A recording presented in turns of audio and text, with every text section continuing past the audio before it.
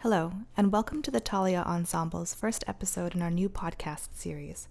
I'm Tori Chia, production manager of Talia, and I'll be your host for this episode. For the past few years, Talia has hosted live panel discussions that served as a forum for listeners, artists, and administrators to discuss issues in our field that demand attention and structural change. Instead of hosting an online version of these panel discussions, we decided to turn this initiative into a podcast.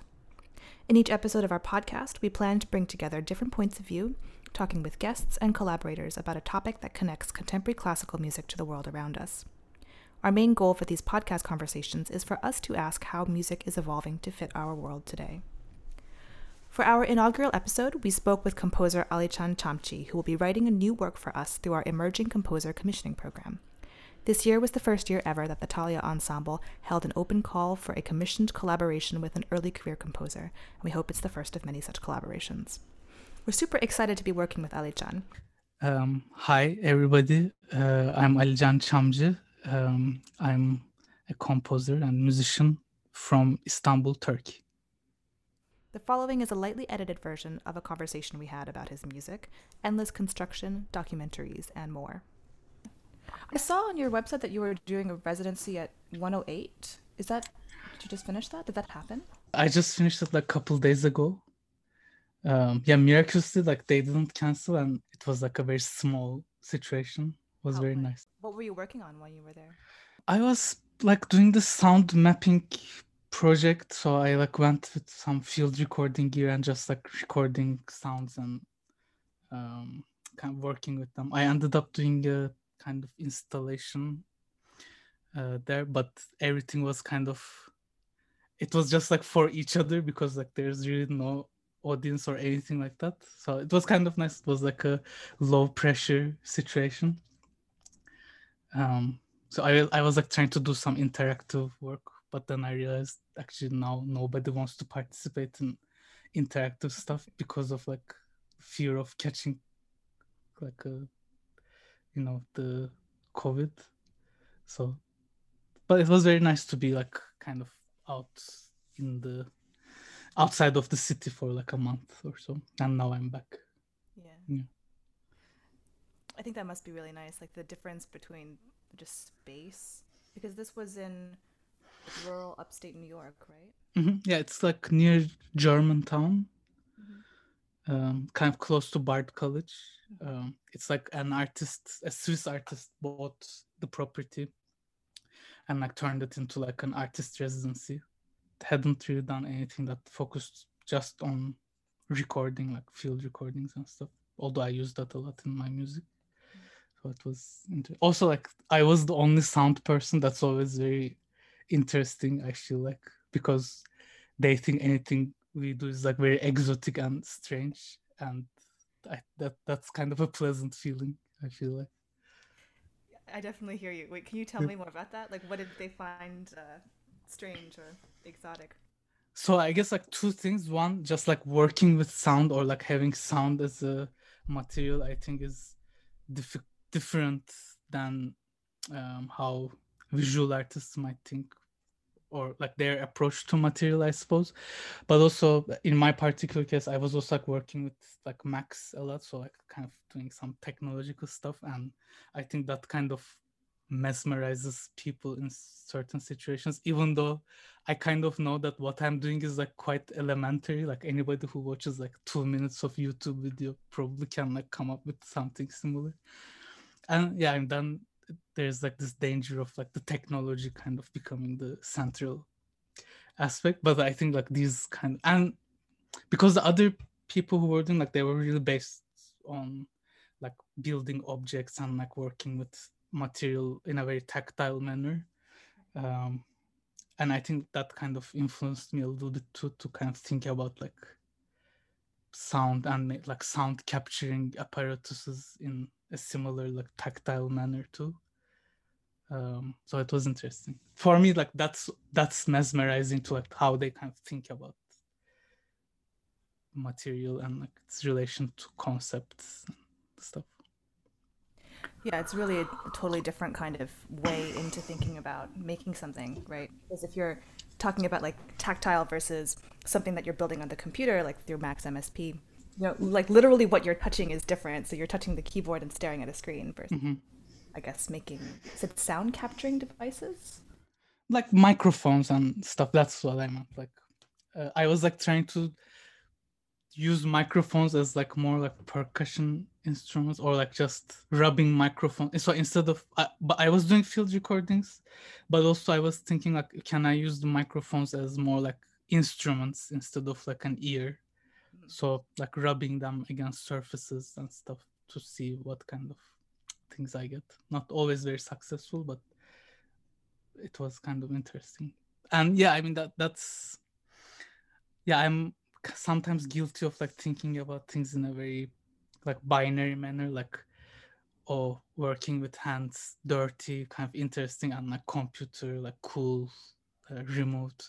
But I think it's very integrated, and in best cases it is integrated, I suppose. I think for me, I feel the same kind of like difference in mode, you know? Mm-hmm. And I think it's also really interesting that you say that you were trying to approach the microphone as an instrument and not just as Mm-hmm. an ear. Could you maybe like talk a little bit more about what that means for a microphone to be an ear, and if that was how you approached, doing field recordings or sampling in your Mm-hmm. previous work? Yeah, I mean, I think the analogy for me comes from like in cinema, people talk about how like in certain cinematographic um, instances, like the camera is like an eye instead of like having a kind of panoramic understanding of like the scene, let's say. It's more like kind of almost imitating a human, or like the way a human head moves. And I think that's now like quite, it's kind of becoming a paradigm in sound too, with like ambisonics and these kind of microphones that imitate human ears. But essentially I kind of usually think of microphone, the way I direct the microphone is like turning my head, and like, if especially if I'm doing like a stereo recording, to kind of think of the two microphones as like my ears or like somebody's ears, and trying to incorporate these like motions of turning to the recording itself. um but then I was also kind of thinking, especially I had like this, it doesn't make sense for me to show it, but I had this like what's called a dead cat, like the wind screen. So, and it's kind of a very interesting, almost like an ASMR situation where you like gently rub this windscreen dead cat into like surfaces. So I was kind of like trying to experiment with that a little bit, and I think then it becomes like more like a hand or like a kind of touching organ than uh, an ear. I don't know. But I was also thinking, I was like listening through your works this morning, and you have like one piece, uh, which I mean, I was like, now as I'm saying, like thinking about microphone as like a touching organ, I was kind of thinking, I was reminded of your piece, Tell. To in that case, I think there's like a close proximity of like the idea of, yeah, like picking up a sound, but yeah, like mm, touching being like the like main transmission of, or enabling transmission of sound mainly, I guess. Yeah, definitely. Thanks for looking at my stuff for one. Actually, the microphones as an instrument, that was exactly what I was thinking of for my piece. With these microphones that Mark Pollux actually made, that I bought Mm-hmm. from him, and they were like kind of flexible, and I just attached paper to them, so it was Mm-hmm. from the motion that moved the microphone. We had a question about your installation panorama. Great that you mentioned like this panoramic view and perspective on like sound and perception. Could Mm-hmm. you tell us a little bit about that piece and about how, I mean, if at all, the concept of a panorama came into it, or what that meant to you? Sure. So that piece was a commission from a museum in Istanbul called Pera Museum. And it's a very small museum, but they have like couple like very interesting collections of their own. And I think that year they were commissioning like series of musicians and sound artists to like engage with their permanent collection somehow. And they have in my case, I wanted to work with their collection of Orientalist paintings, and they have a couple Istanbul panoramas that date from like 18th and 19th century. And I was kind of thinking, what might a panorama of the city look like now? And I think it is one that is kind of dominated by sights and sounds of construction, not just for Istanbul. I think it's like a kind of global phenomenon, of course, or like a phenomenon that implies a certain kind of development and development projects and stuff. So I kind of wanted to, I have been using like construction sounds, or like I have been thinking about construction sounds, but I think for me that became a way of dealing with it more specifically or systematically. Also, I was kind of listening to, or I was like thinking about this piece by Guillaume Dufay that he wrote in 1454. I can't really say the full title. It's like a long Latin title, but it's basically like a lament to Constantinopolis, or like for us it's Istanbul, for like for the Greeks, or like for the Christian world it's Constantinople. So he wrote this lament for the fall of Constantinopolis, where this mother is kind of lamenting the loss of her child. So I was kind of thinking about this like notions of conquest and fall and conquest, and how they are almost like never-ending processes, because like we can kind of think of these endless construction projects and development projects as like conquering the city over and over again. So like somehow those kind of things made sense to me. Then I like brought in like some other like more personal things, and then decided to do this installation where they actually had this piano, strangely enough, that belonged to Maria Callas at some point. Oh, nice. That was just like sitting in the museum cafe, and it's like kind of an old piano that doesn't hold tuning properly. So I asked if I could like use this as part of the installation. So we like scaffolded this piano with like construction scaffolding material, like metal panels. And then like the sound installation was playing through that structure, and then we did the performance with the pianist. I don't know if I actually said anything about like panoramas at all, but so the work is called Panorama, I suppose. Yeah, it's like not even just found sound, but found objects as well.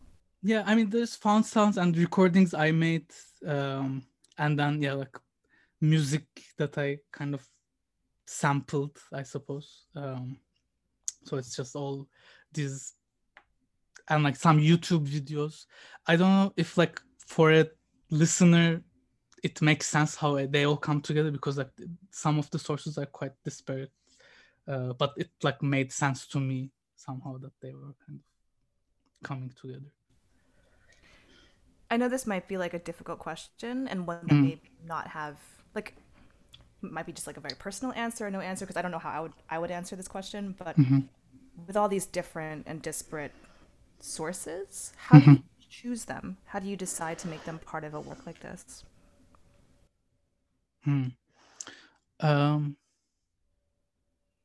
Yeah, that's a good question.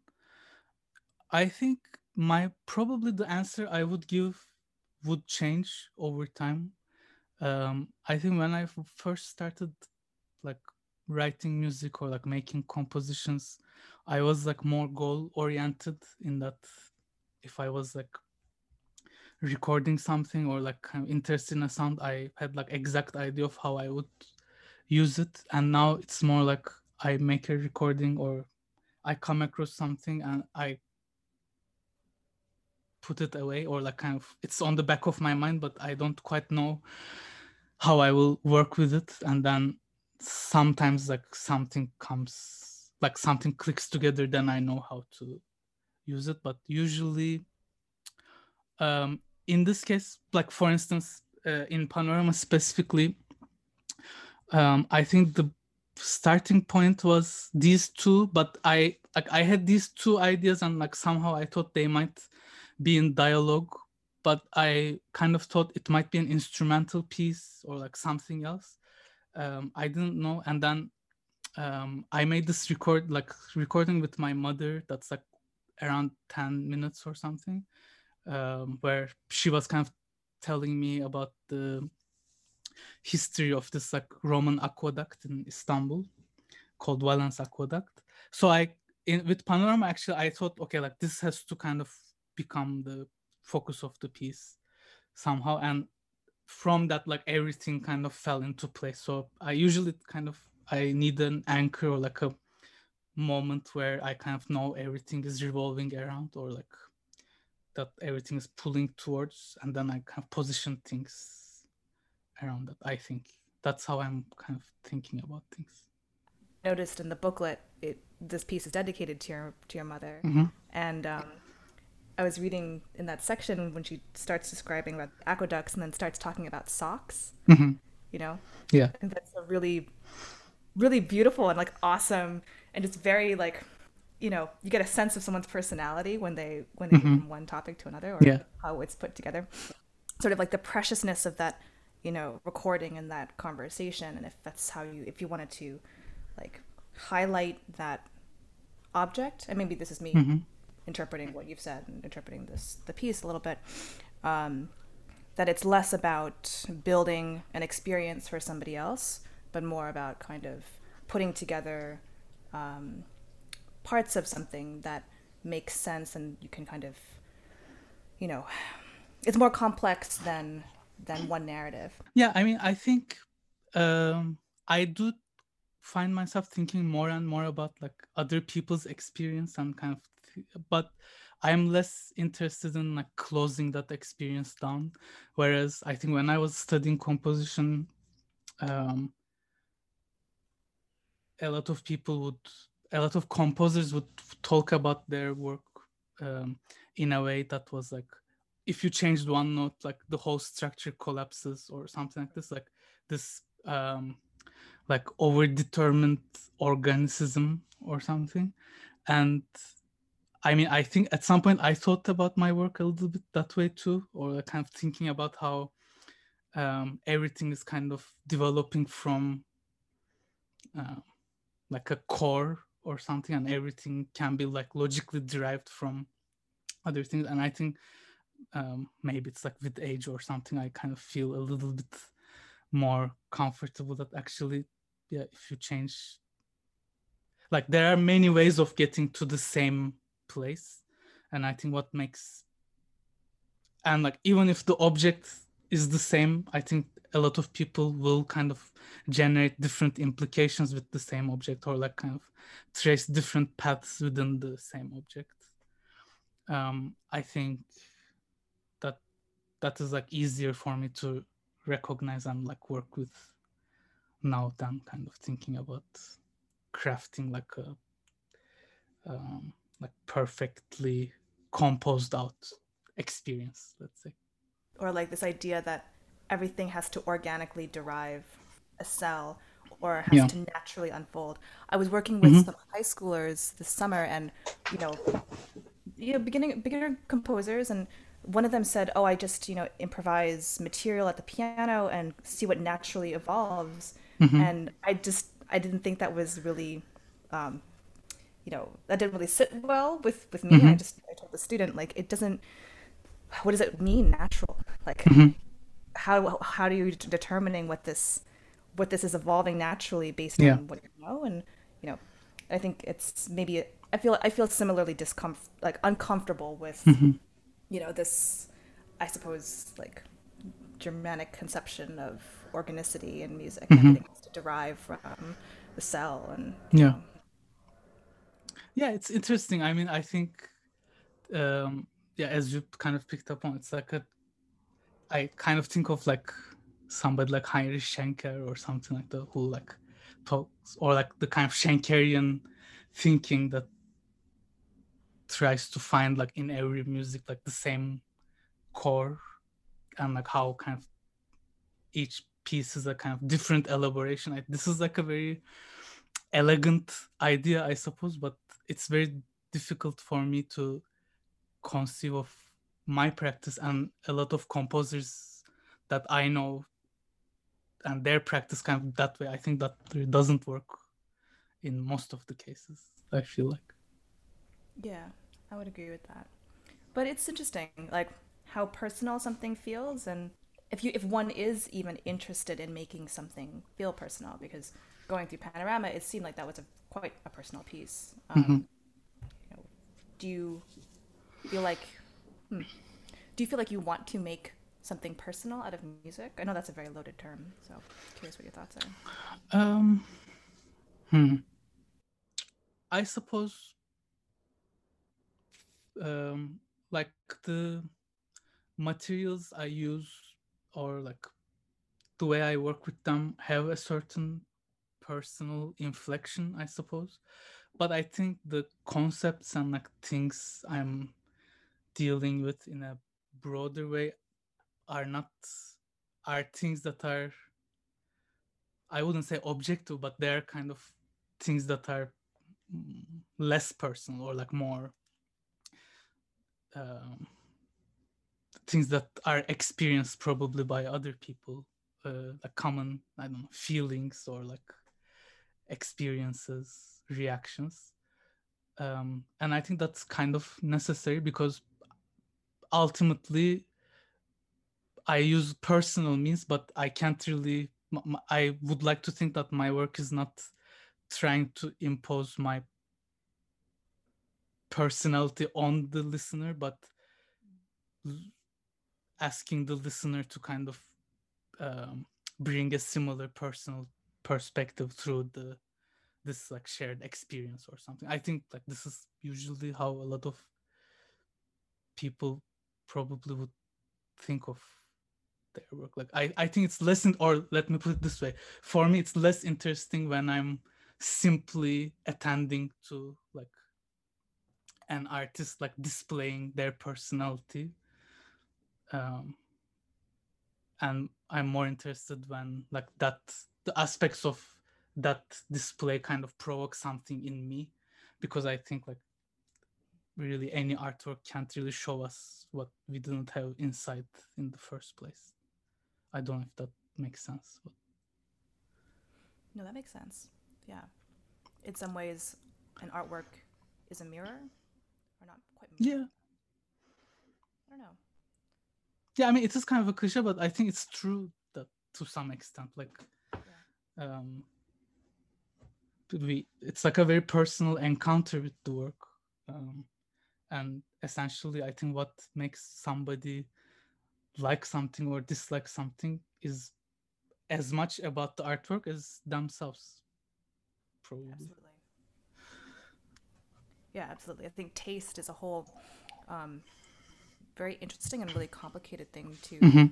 untangle. Like my own Mm-hmm. taste, let's say, or if you're representing, an organization and you're picking pieces to curate a program, and like how to articulate that taste in the choice of Mm-hmm. your music. What kinds of music people think contemporary music is, I guess. Yeah, I mean the way I was kind of talking about it is like kind of assumes that there's a neutral way of communicating between artwork and listener, but as you mentioned, I think there's like all kinds of mediation that we should kind of think about, like how that work kind of gets transferred or like gets how that encounter takes place essentially through like curatorial means, etc. Yeah, I think it's like, I guess it's not just the curatorial means and the frame in which it's presented, although I guess you can't really get away from that frame. Um, Kind of how one is preconditioned to approach certain kinds of work. If you had to define the kind of music that we as a collective, like, aesthetic or Mm-hmm. genre do, I mean, how would you begin to describe it? Yeah, it's so difficult to kind of give a convincing answer to that. I think Maybe I can like kind of talk about the personal experience and like how I um, think and perceive um, something maybe like similar to what you said. I think people tend to get shocked and scandalized by music much more than like visual arts or visual media. Maybe film a bit similar to music, but I think even then, like music kind of has a more provocative nature somehow, or like a lot of people tend to shut down music much quicker than let's say visual. I mean, when I'm teaching, I always have like a situation where we are like listening to a piece of even like 20th century, like Rite of Spring or something like that, and students are just like, oh, like this is random, or like this kind of refusal to engage, or like this is not enjoyable. And then like the question that, or like the discussion of whether like things are supposed to be enjoyable, or like are there any other ways of kind of thinking about them. And you know, when you go to a museum or look at a Damien Hirst installation, or like Francis Bacon or whatever, that is not supposed to provide enjoyment, and these are kind of immensely popular uh, pieces, like drawing lots of capital, etc. And so why is that kind of very attractive, even though there's like a repulsive thing in it, but not, let's say, um, I don't, Rite of Spring. For like Rite of Spring, I don't think is like very radical, but anymore. But I just couldn't think of anything else. But then again, I think like there are other genres of music that, other than like quote unquote new music, that attract same kind of um, let's say provocation. Like I don't like some Japan noise, like noise music, or various other like experimental like durational performances and stuff. So I'm like not quite sure how I would start to define or like kind of talk about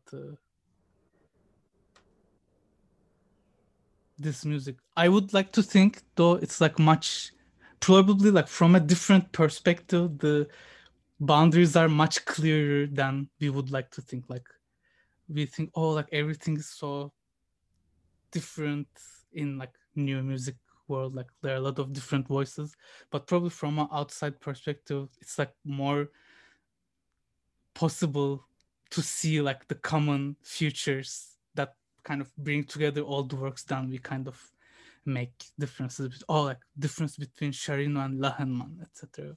And they're like, oh, it's like the same jet whistle sound. Yeah. No, I think for sure. I mean, the closer you are to something, the harder it is to like see what you have in common, Yeah. with it, to have Mhm. perspective on it. Um, do you listen to music for fun? um yeah, I do. Not very often, Mm. but uh, yeah, I enjoy. Um, I mean, I like one thing that was surprising to me is that I actually missed going to cinemas more than concert. Maybe I shouldn't say that, but yeah, like I feel like I don't miss live concerts as much, even though I used to go to a lot of concerts before Yeah. like the closings happened. But I feel like I really missed the experience of being in like a cinema with like a big screen kind of coming at you. But yeah, I do enjoy listening to music. No, What that's about you? I do. I listen to the same things over and over again, and not so much, the Mm-hmm, music that we do professionally. But mm-hmm, um, I think with the cinema, it's interesting. Like, does that have something to do with the overwhelmingness of the experience? I think about concerts and acoustic concerts, and mm-hmm, especially, contemporary music concerts, and being on the uh, backstage side of things. We mm-hmm, try and create an experience, but within certain means. There isn't the kind of budget for crazy like stadium shows and lights mm-hmm, and really kind of immersive, overwhelming um, moments in a live concert, generally mm-hmm, speaking, in these kinds of concerts. mm-hmm, So I feel like it totally makes sense. Like if with cinema, the biggest difference I can think of is that there's a really big screen and the music Hmm. is really like the sound is really overwhelming. Um, Yeah. Although, I mean, yes, that's certainly because, and maybe I do enjoy that kind of sense of bombardment too. But I think more, uh, I like being, um, I suppose like this is kind of backwards thinking in a way, but I enjoy being in like a illusionary world or something, like kind of very non-Brechtian way of thinking, where like, oh, for 2 hours I'm in this other story and like yeah. this world doesn't exist. And music certainly has the capacity to do it, like opera, etc. But I think in music the means of production are usually in concerts more like visible, so it doesn't provide the same effect. I also really miss going to the opera, which is like something I did like fairly often. Maybe one day soon. Yeah. um, when we were planning for this conversation, my colleague Stephanie and I were coming up with questions, Mhm. and one of the questions that we had was about your solo clarinet piece, "Void and Compensation," Mhm. that was meant to be performed in darkness. Do you do I mean, do you think about that kind of parameter when you write music since then? Is the staging or theatrical elements important to the Mhm. experience of pieces like that for you? Yeah, I think so. I mean, um, actually, it's interesting because like that piece, I just did a new version of it like a couple months ago, and it was performed in a totally different way, and like there was no darkness or anything like that, or like everything was kind of visible. Um, yeah, I think maybe that was the first piece where I kind of thought about the visual dimension quite consciously. Now, yeah, like I mean, Panorama is of course a kind of visual installation, or like an installation that has a visual dimension. Um, and yeah, I'm like thinking of my like large ensemble work, field work, which is like my dissertation piece, that also I think has a certain visual dimension. I'm not sure how I kind of think about, if I have a systematic way of thinking about other aspects in relation to sound. I think for every piece it's kind of different, but yeah, I think I'm kind of interested in how sound plays with like neighboring fields of like visual dimensions, or like kind of performativity or text. So not as like a kind of closed system, but a system that bleeds through to the others. Mm. I think that's super interesting. Like, sound isn't a closed medium, but something that leads through to other. Yeah, that's what I tried to say. Like, and not so much as like, um, yeah, you can like kind of shut off everything and engage with just the sounds. Although I think like that is a way of engaging with it, but also kind of thinking about um, when you hear something, but the action or like what's going on stage doesn't correspond, or vice versa. You see something, but you can't hear it, or yeah, this kind of different. Um, I have also done a lot of work for visual media, so like film music or stuff like that, that I think maybe um, pushed me more towards like thinking about this interaction where music or sound is kind of interacting with other media, I suppose. I definitely wanted to ask you about your documentary angle Mm-hmm. in approaching music. I mentioned the term specifically just because you mentioned in your bio. Mm-hmm. And so I'm wondering if you can we can just start there. Like, what does documentary mean to you? I think we've started talking about it already, but Mm-hmm. Um, I think when I use documentary, I use it like very close to the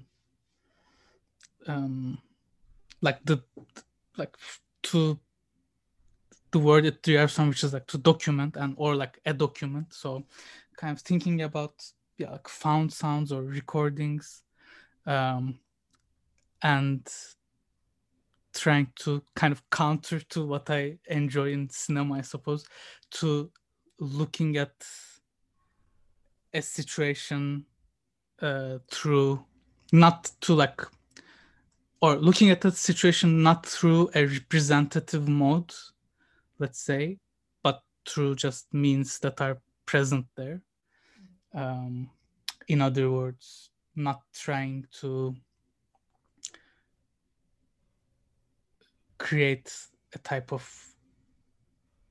I'm like a bit like moving slowly because I think these are all kind of quotation marks, and the differences between what is fiction or narrative and documentary kind of collapse very quickly.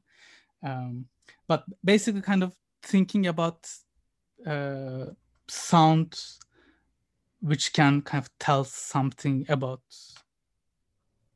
the conditions within which it was created or recorded. In other words, when we see a kind of like, let's say, a string quartet performing on stage, can it be like a documentary about a string quartet making music rather than the string quartet making music about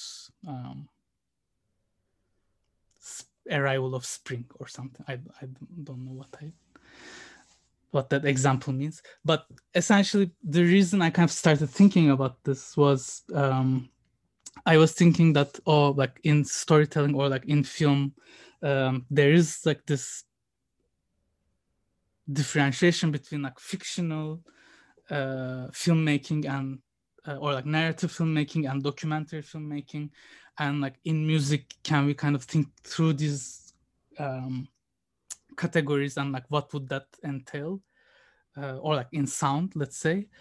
But I think the problem or like the thing to recognize there is that what is kind of fictional and what is documentary are seldom in like strong opposition, and I think it usually kind of is a very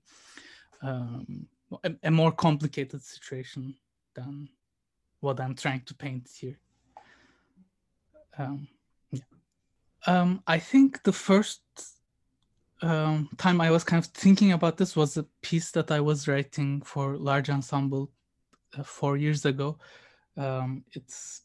It's based on, or like it's kind of influenced by another film by this Iranian director Abbas Kiarostami.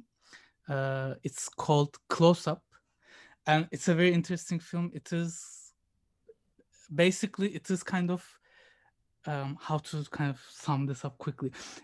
What happened was, in Iran, this is an actual event that happened. A person introduced himself to a family by saying like he's the famous film director Mohsen Mahmalbaf, and kind of like basically conned them to make them believe that he was like shooting this movie with them to like get their money, etc. Eventually, like everything kind of became apparent, and like he was on trial.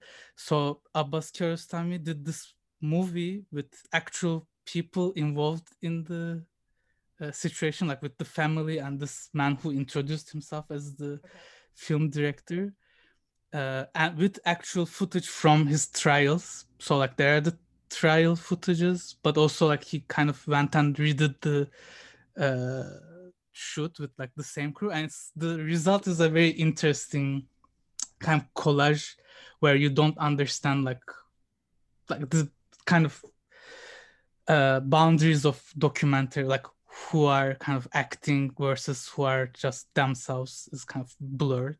And it's a really fascinating film. So I did a piece called Close Up that was kind of thinking about this film, and it was like the summer Abbas Kiarostami died, so it was kind of like my silent homage to him.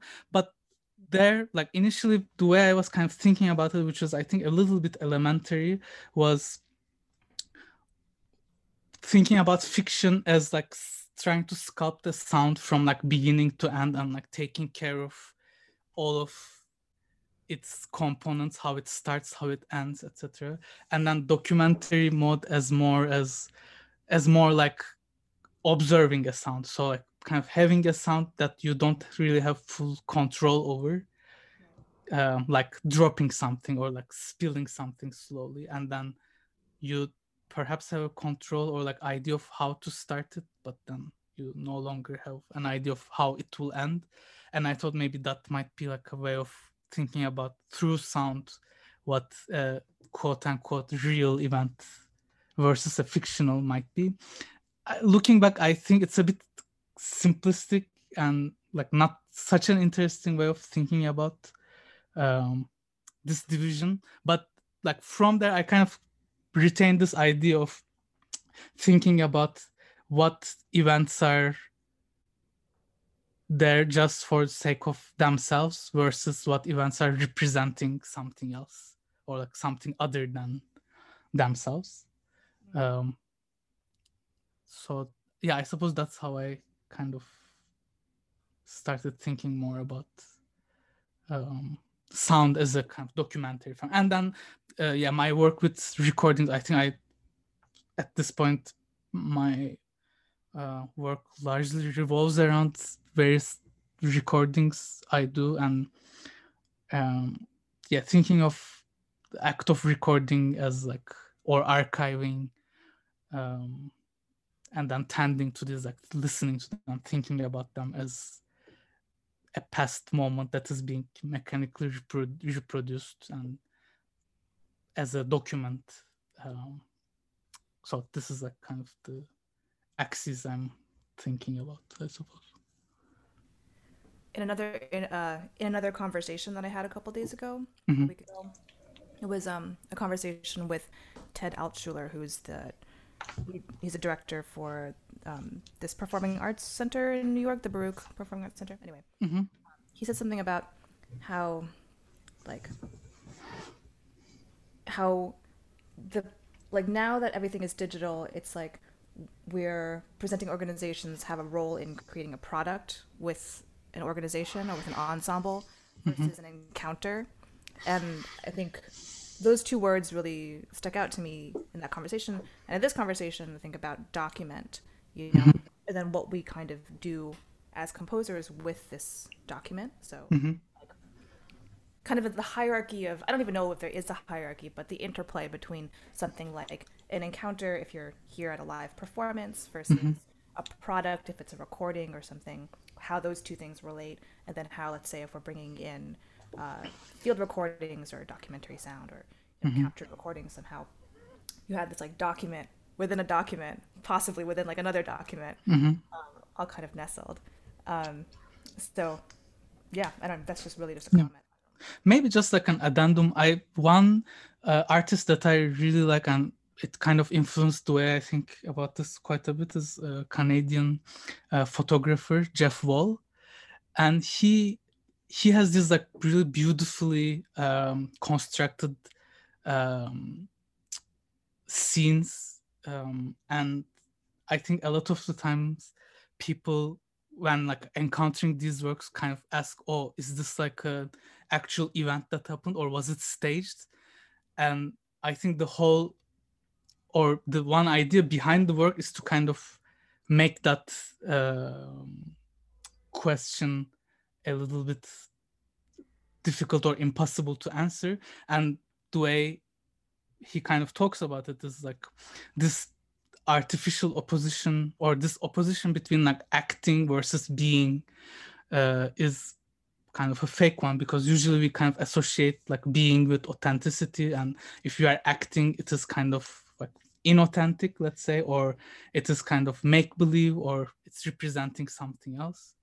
But what he was saying is like this, like we are always acting, and in like in situations where we are supposedly being our natural selves, it is like it also involves a certain type of acting, and like this idea that there is like a moment where you can take all the masks off and like there's a authentic neutral zone. It is kind of a fallacy in a way, and I think in a medium like photography or sound recording where that I think is a very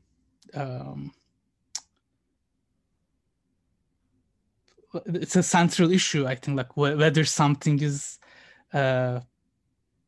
being recorded because the recorder is on versus it just happened to be on. I think like this is kind of an interesting division that is like usually kind of collapses as we kind of start thinking about it. Absolutely. I think that's great. I think that's a great note to end on, or leave in the air, let's say. Okay.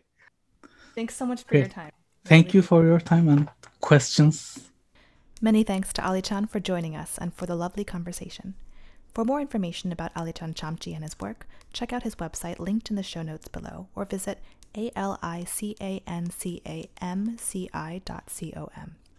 If you would like to learn more about what Thalia is up to this season, check out our website linked below, or visit taleaensemble.org, or find us on Facebook. Thank you very much for listening, and we hope to see you again at the next one.